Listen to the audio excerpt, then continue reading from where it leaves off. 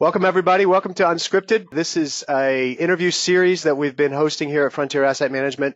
The theme of this is slightly awkward conversations with brilliant investment managers. And now we find ourselves in the middle of a pandemic. So this is kind of an interesting time, I think, to talk to some of the fantastic stock and bond managers that we use in our portfolio. So as an introduction, I'm Jeremy Van Arkel. I'm a partner with Frontier Asset Management. We are, as you probably know, an industry-leading asset management firm, and we work with independent and insurance-based broker-dealers. One of my fortunate and unique benefits of my position here at Frontier is that I get to interview and talk with a lot of investment managers. And along the way, I meet some incredible people and I have some incredible conversations. And once you get to the filtering part of when we think a fund or a fund management group is really good, they have gone through all our due diligence. So we're really down to what we think are the very best investment managers available in the industry. And, not just in mutual fund space. I mean, I think the mutual fund space is probably the most competitive, and to survive and do well there, you really have to be the very best of the best. And so by the time I get to have these conversations with people, I really find myself having conversations with some exceptional people. So I just wanted to share that, right, with the outside world here. There's a subtle second intention here is that, we kind of live in a world of indexing where it feels like there's a lot of story and content and information about indexing. There is this whole other side of security selection where there are conscientious and diligent and experienced investment professionals that have dedicated their lives to security selection. And we wanted to kind of shine a light on that because we think that to achieve long-term success in security selection is rare. It's not easy. And when you do find these people, they're just pockets of brilliance, right? And they're the kind of focused specialties. So just wanted to share that with the world. Once you start having these conversations with these managers, it's hard to think about building your portfolios without using some of them. In particular, maybe leaving your security selection to chance would feel a little more vulnerable. I do want to make a final note here before we get started. I do have some questions. I do have sort of a roadmap, but I'm going to try to keep this unscripted and just have a conversation with our guests. They don't know what I'm going to ask them, but I will try to be kind to them. And before we jump in here, we do have to say our SEC disclaimer, which hopefully covers both me and the guest. This conversation does not constitute advice or recommendation or any endorsement of any specific investment, a security, mutual fund, or mutual fund company.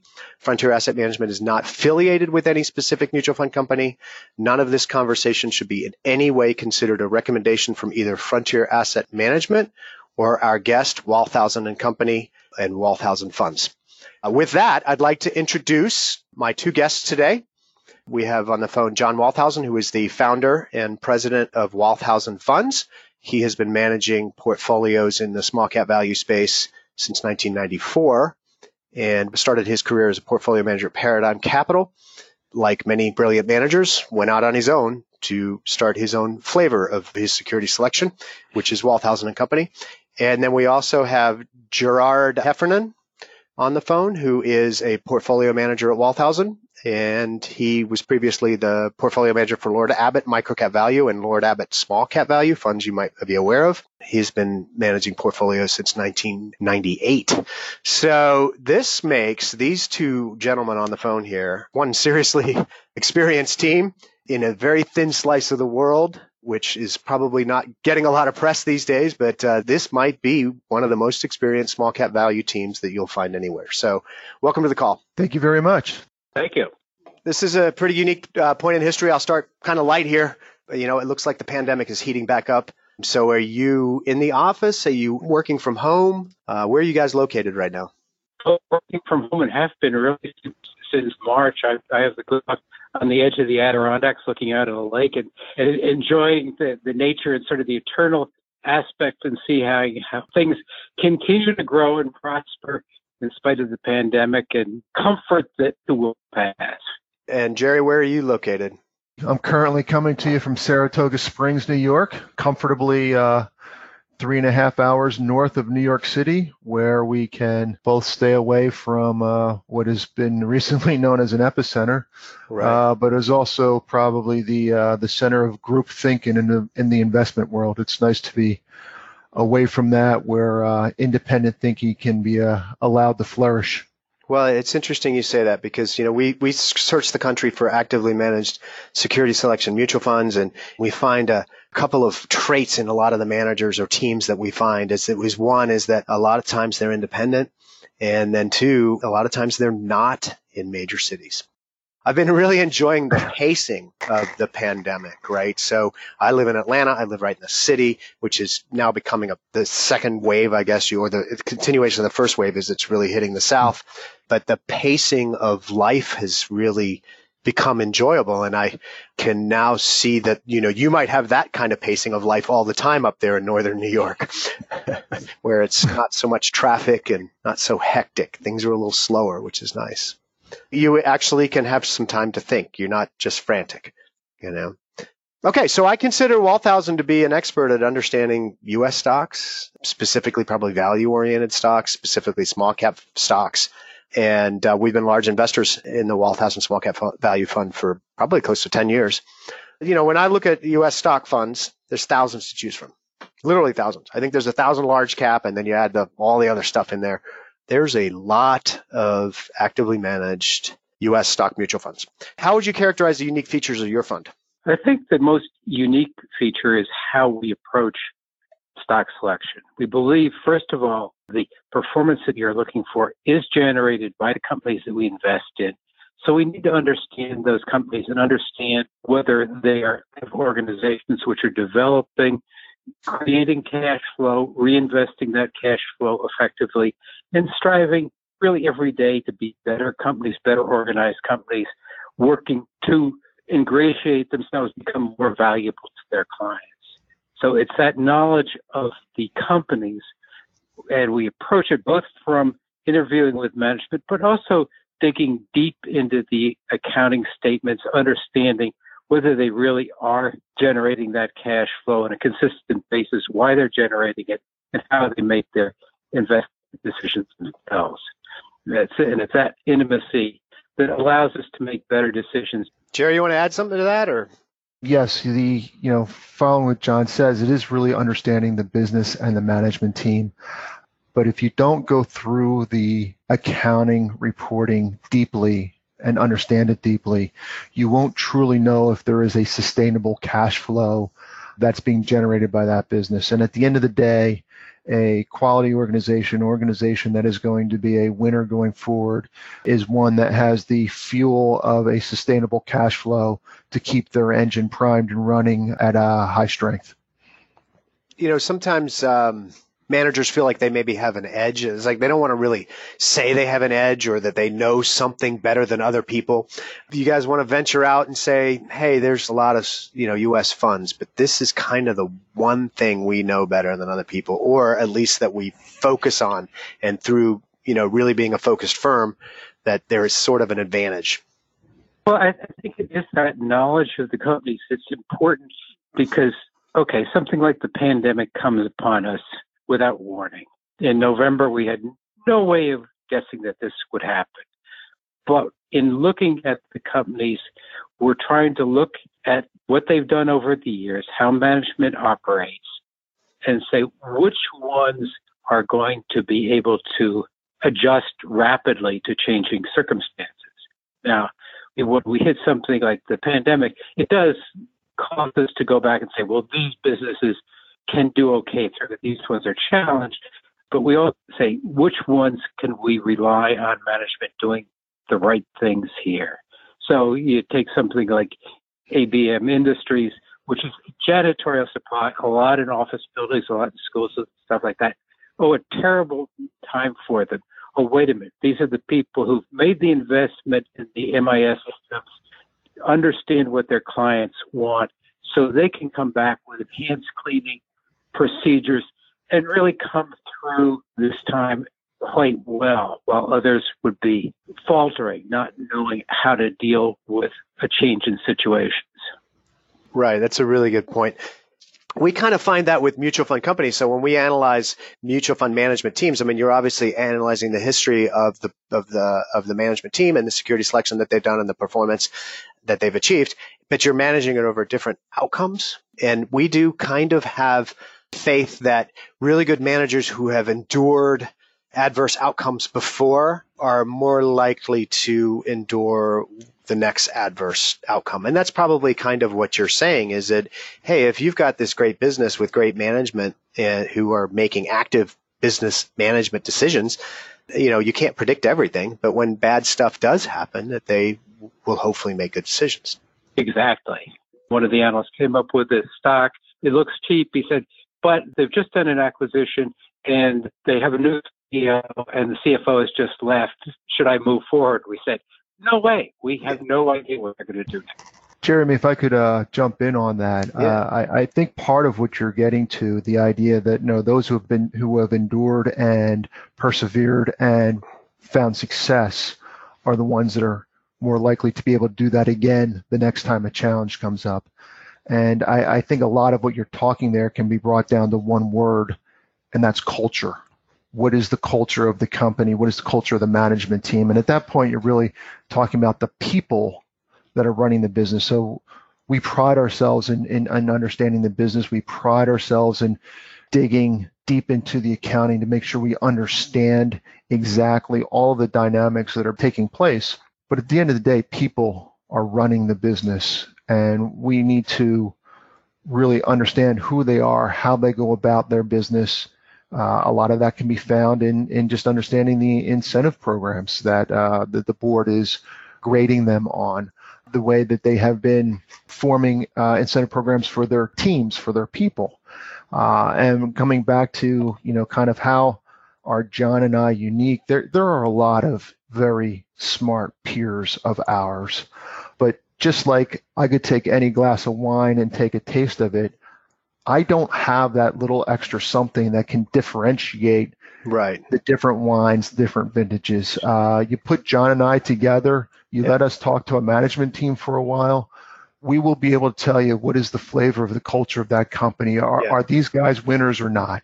And that's something I think, I say that all the time because we invest in actively managed mutual funds and we talk to management teams, and people make the difference. People make the difference in every aspect of life, right? They can make your day or ruin your day. And so people are very important. And I would imagine that, if a fund were part of a giant complex of funds where there's sort of institutionalized processes and there's levels of analysts, that it'd be really hard for an analyst to really push that knowledge up through the chain to the real portfolio managers, right? It takes a real hands-on specialty approach to get to know all those companies. So we're going to shift gears, and maybe this will be a fun topic, or maybe it'll be sort of a painful topic. When I look at the current market this year, I'm flabbergasted. We're clearly looking at pretty bad state in the economy. The virus that caused the shutdown is still going on, if not getting worse. Unemployment looks terrible. Never seen anything like it. GDP output, every measure looks like a 30% sort of reduction in the economy, somewhere in that range. And the stock market's sort of reaching for new highs. Stocks, bonds, real estate, everything reaching for new highs, holding those asset values high. And so what do you guys make of that? I'm sure you've talked about that around the office. You said no tough questions. It's a tough one to understand. But you realize that the interesting thing about the markets is memories are not that long. We've been in a period since we came out of the Great Recession. So the market turned, if I remember correctly, in March of 2009. And it's almost been straight up since then with occasional dips. And many investors whose history is a decade or less, have learned brutally that you always have to buy the dip, always buy the dip, always buy the dip. In late March, my son, who is a musician and has never showed the least interest in stocks, said, "Hey, Dad, should I buy stocks now?" Everybody says I should buy stocks now. I said, "Oh, okay. Well, we're in the early stages of a very complicated meltdown. I'm not sure that that's quite correct." Well, I guess he was right, and the word was go out and buy some stocks. And of course, the other aspect is with interest rates being pushed down so dramatically, I can understand if people think, well, this is the only way I'm going to make money by investing. It seems premature. It seems, particularly with the rate of infection heading back up, and the risk of a second wave in the fall, as well as the aspects of all the dislocation in the economy that are taking place, it does seem premature. It seems like there's some optimism out there for sure. Everything that you said in your lead in there is absolutely correct. And if you talked about pandemic and said the S&P 500 6 months into it would be off 5%, you think, well, that doesn't seem to make sense. Pandemic sounds a whole lot worse than that. There is a little bit of a similarity that I see here to what we experienced in the tech bubble, or at least leading up into the tech bubble. As you get into 99, and the S&P 500 was up 20 some percent. However, I believe I have this data I have to go back to. I think 20 some percent of that return was accounted for by 5 stocks. And if you took those 5 out, the market was flat. Right. You're like, the S&P 500's down 5%, 6% year to date. I'm looking at the Russell 2000. Now, just the Russell 2000 is down 15, 16%. Okay, that's a pretty decent chunk. I look at the Russell 2000 value, and I see that down over 20%, bear market. I'm going to respond and say, I know what those numbers are, but I'm still going to tell you that the preponderance of companies are down on the year. Many of them are down very big numbers. So there, you do have to purview the whole market deeply to understand where we are. In the age of indexing, the S&P has become the index, right? So indexing and the S&P are synonymous. So that's what people are constantly focusing on is the S&P. And you made that great point that the 6 stocks in the S&P, if you take them out, the S&P is down pretty severely. And the I've heard Phantom. Yeah. FAAAANM. And so you take them out and the market doesn't look good. And it does remind me of, there's a couple of characteristics of the year 2000 that really remind me of this. And that was the preponderance of indexing. If you remember, indexing was big, nobody could keep up. The NASDAQ was killing it, and there was very few stocks. The breadth was extremely narrow, and it just got narrower and narrower till there's nothing left. What's going to be left? So that kind of touches on the second dichotomy, which is this growth and value, right? So value is such a difficult subject because the guy that's buying Tesla at $1,000 a share, he thinks he's getting good value, right? It's more of a ethic than an actual investing concept. But of course, we now have value type indexes, right? And so it's a thing. Value is underperformed growth, or growth has outperformed value. Is that really just because of the few growth names? What is your take on the growth value difference this year? Well, it's interesting. I don't know whether you saw an article by Barb Arnott in May titled, very cleverly, "Reports of Value Death May Be Greatly Exaggerated." Yeah. And he takes apart that whole issue of growth versus value and coming up. Even if we take out those top half dozen stocks, the disparity between value and growth stocks has never been as great in the past 57 years. 57, I guess, being the number he came up with, right, based on where data that he feels is strong enough is available. So that takes you through an awful lot of markets. Certainly takes you through the breaking of the Nifty 50 and breaking of the dot-com bubble. Yeah. And it seems like we're in the midst of another dot-com bubble. The trick is you can see they're overvalued, just as, a lot of commentators, before the Great Recession pointed out that housing was way ahead of itself. That didn't mean that anybody pulled back from those speculations. So we can see it coming. We just can't put the date on it yet. Yeah, well, we saw the housing price. The housing crisis was coming for 3 years. And Bear Stearns went under in February, and the market didn't fall apart until October in 2008. Mm-hmm. So things do take a little time. I don't want that outcome. All right. So when I've heard many different takes on this growth and value difference, and one of the commentators was talking about the difference between higher quality businesses and lower quality businesses, in a way that you would say, well, why are junk bonds severely underperforming AAA rated bonds, right? So you could apply that sort of logic to the market, but that doesn't capture value. I mean, not all value stocks are businesses that need to be saved or helped or restructured or anything. They're not all distressed businesses. Well, that's right. I mean, I think one of the things that we find as we really research these companies in detail is that many of them are able to establish commanding positions in their marketplace where they can make the investments in getting ever more efficient. And because of a strong position in a discrete marketplace, they have reasonable control of their pricing.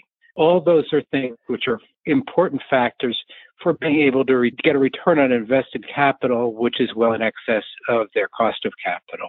We would argue very strongly that the companies that we have in the portfolio are, in fact, high-quality companies with good outlooks. Yeah, and I think that's the difference between intimate knowledge and security selection, where you get to pick and choose as opposed to buying a whole index. So you buy a whole index and you're, on the value side, you're kind of a little bit in trouble, right? Because you've got some of the businesses that are severely impacted by COVID, like maybe some financials or transportation companies or oil businesses. And you just take them all when you index value. That is true. I couldn't put it any better than that. Yeah, I mean, I think particularly on the value side, that would be an area that would take a lot of faith to just index it and say they're all the same. Okay, so, the difference in performance isn't necessarily a quality issue. I don't believe that at all. Another take on it has been sort of that the COVID has accelerated new businesses versus old businesses. So that, they say, well, tech is the future and everything else is the past. And to me, that's just such a broad brush as well. I think that's absolutely right, because we're still going to want to live in a house or an apartment. We're not going to live in a server. We're going to want to be transported around by a car of some sort. So, okay, maybe they're going to be electric cars in the future, but then, several of our stocks are significant suppliers to Tesla. If Tesla does well, or other electric car companies, they'll do well. The fact that COVID is changing the world, perhaps for good, suggests to us that people are spending more time at home. I don't know about you, but my wife has found a number of things that she feels should be changed in the house that we're in. That's where some money will go. That hasn't changed. If anything, it can accelerate. It's true. There are parts of the economy like retail, which are probably changed forever and will obsolete some companies out there. But there are plenty of companies that will prosper very well coming out of this epidemic and the recession. I think this is going to make big winners and losers. That's why you can't just say that all these businesses are the same.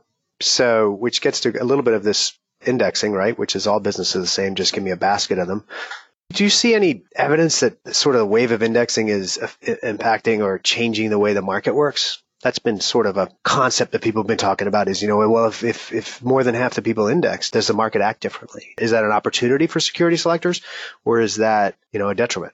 It's very hard to know. I did talk to, one reporter about some of our observations there, and she said, well, show me your data. The way I look at it is, okay, the mutual funds and other active institutional managers are reporting on a quarterly basis, and we see what the flows in and flows out.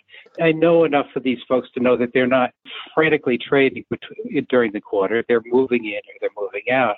And then you look at their actions compared to the total volume of stock trading that's happened in that quarter, in that particular issue. And you say, we as a group, active managers, are now a minuscule part of the actual volume. Now, how much of that volume is index funds and ETFs seeing flows in and flows out, or are you doing some trading to rebalance? Well, we're seeing strong evidence of a lot of retail speculation in the marketplace, what's driving it. So I think there's a lot of noise out there that's changing the dynamics of the market.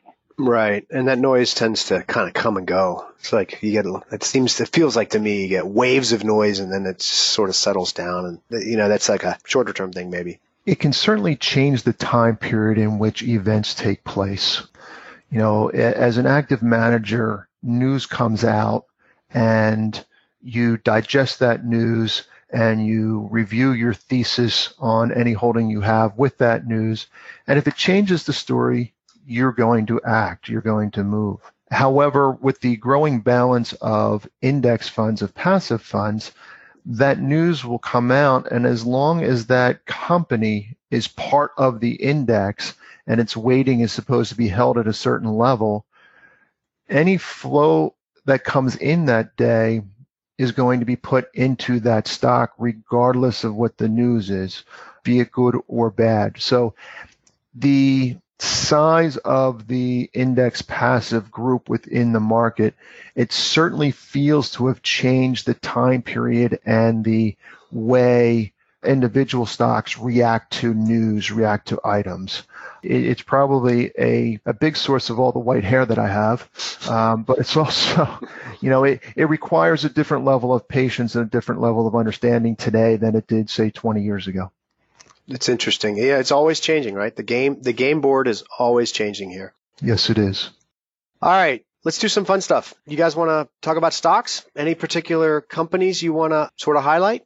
Any interesting stories in your portfolio, or even companies you might want to, that you don't own, that you want to talk about, right? I love talking about Tesla stock. I think it's just defies everything I've ever learned about investing, but Do you want to go first, Jerry?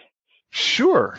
I think a good example of a company that we own that is the type of thing that we are looking for is a company called Great Lakes Dredge and Dock. Okay, we're not going to earn any marketing razzle-dazzle awards for a great and sexy name. And not only that, I don't think they've done anything on the Great Lakes in quite some time, so it's even confusing at that point. But Great Lakes Dredge and Dock owns dredging equipment, and they will do very large dredging that will take care of major ship channels, be able to keep them in a proper operating order, or as we've experienced over the last decade with the widening of the Panama Canal and ever larger container ships being built, a requirement for a number of these major ship channels to actually be deeper. So just the deepening projects. Also with storm damage and beach erosion, you have a lot of reestablishment projects that are constantly taking place.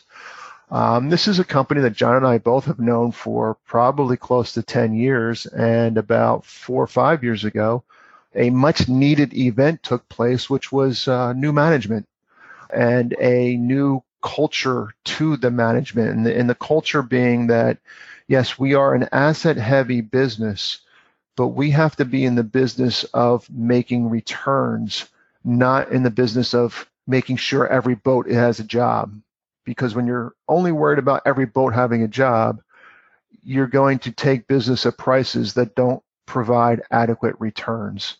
And it required a change in mindset, a change in approach to the company as a whole. And with the current CEO, Lasse Petterson, coming in and really making that change, we were able to see the change coming. We were able to understand from many discussions with Lasse how he was going to go about things and how that was different. That combined with a period of some major storms that required some really extensive beach improvement, barrier island buildup. Also, the government agencies, whether it be the Army Corps or the Harbor Fund, getting renewed support from the regulatory legislative arms. So, those things all came together, but it was a matter of knowing the company, understanding the business, and recognizing how the change in culture was going to bring about a change in the business. It's, as often will be the case with our investments, things started out slow. It didn't seem to be doing much for us, and we received a number of questions on it. But once the market finally recognized what we had already seen, it's gone on to be a wonderful investment for us and a company that we are still holders of. I want to chat about Albany International. It's a company I've known for a long time. And it's interesting how a company with the good quality management and some interesting technology can develop. Their expertise is in what's called paper machine clothing. So when you watch paper being made, they're dropping a slurry on a slightly porous, what to a novice looks like a belt, which gradually squeezes the water out while it's drying. But that's a fairly complex, and as the machines have gotten bigger, Albany's been able to increasingly technically dominate that business. But the beautiful part is that in that they learned a lot, increasingly about how to design materials using 3D weaving. They've taken that, which is almost impenetrable, which is aircraft parts. If you look at the aircraft manufacturing business, if you're not a known qualified supplier, it's incredibly hard to get in there. And they were introduced something to replace metal parts with basically plastic parts. So it's the resin fibers that they have with baked into a resin material, using the fibers, taking some materials out of it. When I first heard that they were doing that, I thought, this is totally crazy. It's going to be so tough to get your costs down to where they should be and be qualified. But they cleverly JV'd with Safran, the French engine manufacturer, and did a deal where basically it was a cost plus contract for the life of that engine, but allowed them to take their success and go into other parts for other manufacturers.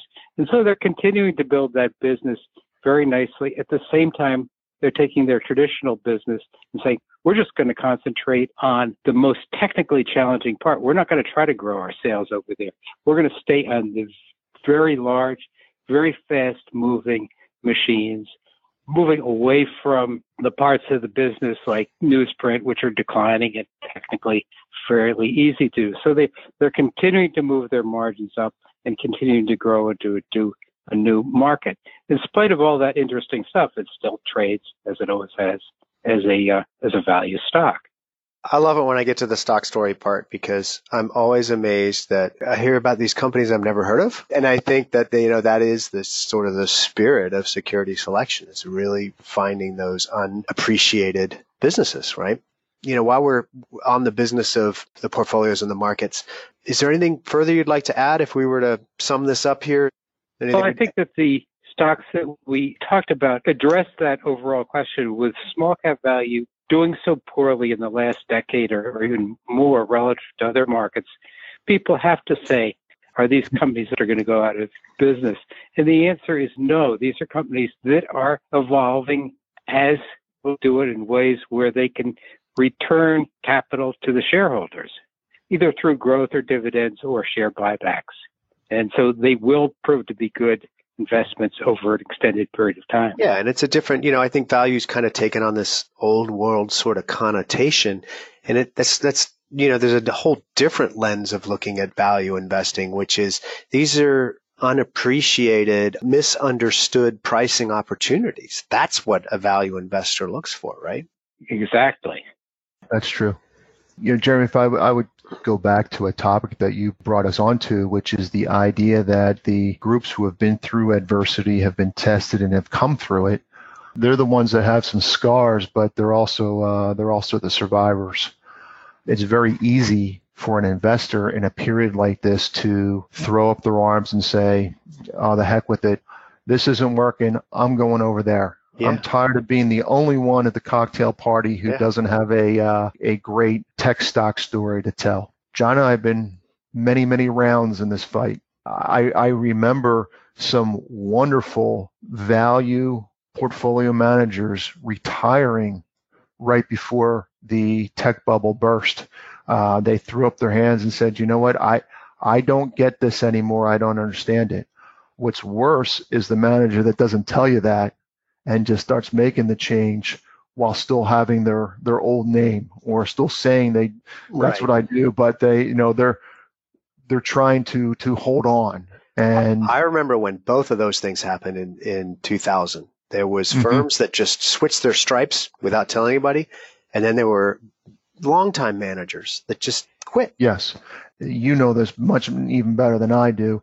Proper investment allocation, proper distribution amongst the different asset classes. It requires discipline It requires leaning against the wind. I mean, to maintain a balance means you have to be selling what has been successful and buying what has not, under the understanding that every pool has its, it has its sunny days and has its rainy days, and you have to be ready for that. The small cap value effect, I strongly believe, is going to continue to be in effect. However, if you do look at the returns historically, while small has won over large and small value has won over, most over the extended time periods, it has a tendency to make those gains in a very short period. So you may have 5 years of growth beating value, but you'll have 2.5 years of value beating growth, but it beat it so substantially that it holds the lead through that entire cycle. That's also saying if you're not there at the beginning, you'll miss it. So you have to be disciplined with your allocation levels and stay on top of it. But now I'm dangerously close at telling you what to do in your job, so I'm going to stop right there. One of the really hard parts about this business is we have to go forward. We don't get to go backwards. And you have to be there before it happens. This is really great. I really appreciate you guys being on the phone here. So as a reward or further torture, we're going to do a speed round. And this speed round is going to be a little bit non-businessy, I guess you could say. It's my coronavirus speed round. So all of this is going to apply to your current situation. So either one of you can answer or you can chime in. And so here we go. We'll start with the first question. Mask or scarf? Or mask? Mask. Yeah, I've got one of those neck things. That's what I've been wearing lately. But, it's summer down here and it's kind of hot. So the second, I've been doing a lot of video calls. This is what feels like the earthquake moment for video chats, right? So are you guys webcam or no webcam? I'm behind the time. I didn't even realize that this was a webcam option. I just assumed it was like every other conference call I've been on. Totally webcam. And I'll tell you what, very excited about it, because as much as I enjoy being away from the kind of the insanity of the major cities and all what's going on there, the development of familiarity and comfort with the Zoom call is going to be a long-lasting addition to our research effort in talking to management teams and actually being able to see them when we talk to them. So I'm actually very excited about this, just from a research standpoint going forward. Oh, it's a huge, the people that adopt this are gonna have huge gains, I think, in efficiency. We talked about it post 9/11. But the technology wasn't there. It's there now. And it's also a gain in your lifestyle. I was talking to an airline professional, and he's like, if this video stuff sticks. Yes, I know where you're going. Yeah, that'd be a challenge. Yeah. All right. So when we go to work here in our houses and we don't have our webcams on, are we wearing a tie, a collar, a T-shirt, or sweats? It's a Lacoste shirt for me. Yeah, this is dress up. But yeah, I've been at work now. I've got a knit shirt on with a collar. That's fancy. I've been primarily collarless. Collarless, yes. So that is also going to be, I think, a change. I think it's going to stick. So all right. So I'm definitely having a hair challenge during this.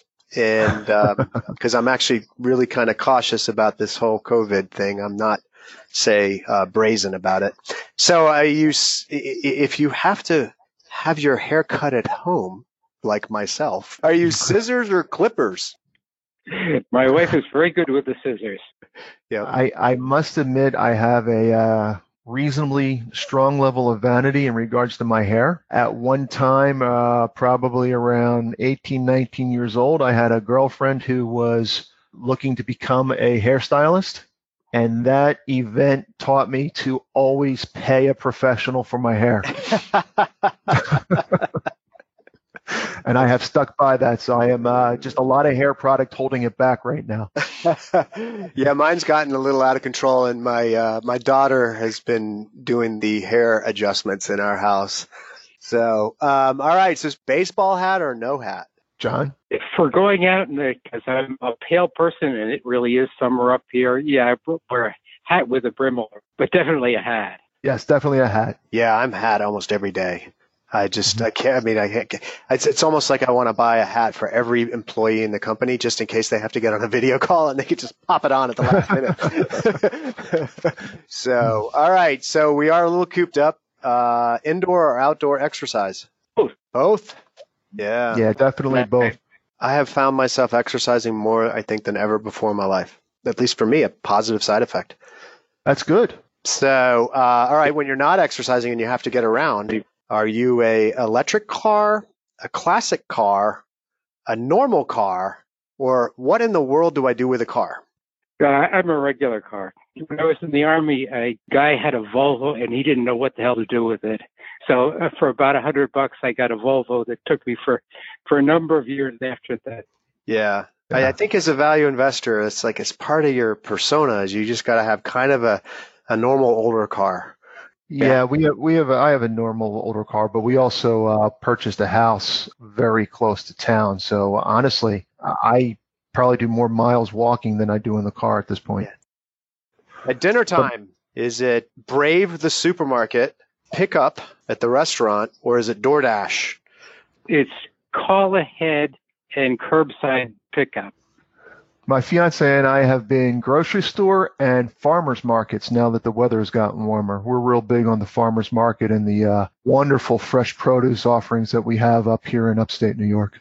This is another sort of unintended consequence is that I've actually been eating less and better.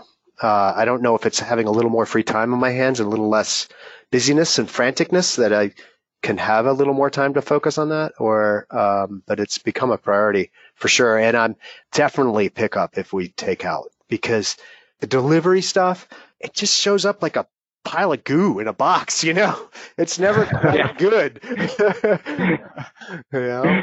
So, and it's expensive. Yeah, it gives you that real, was I enjoying this restaurant? Was I eating this stuff? Yeah. And there's certain flavors that work, right? It's hard to get like Mexican or Italian taken out. It's like, by the time you get it home, it's like, what did I even order?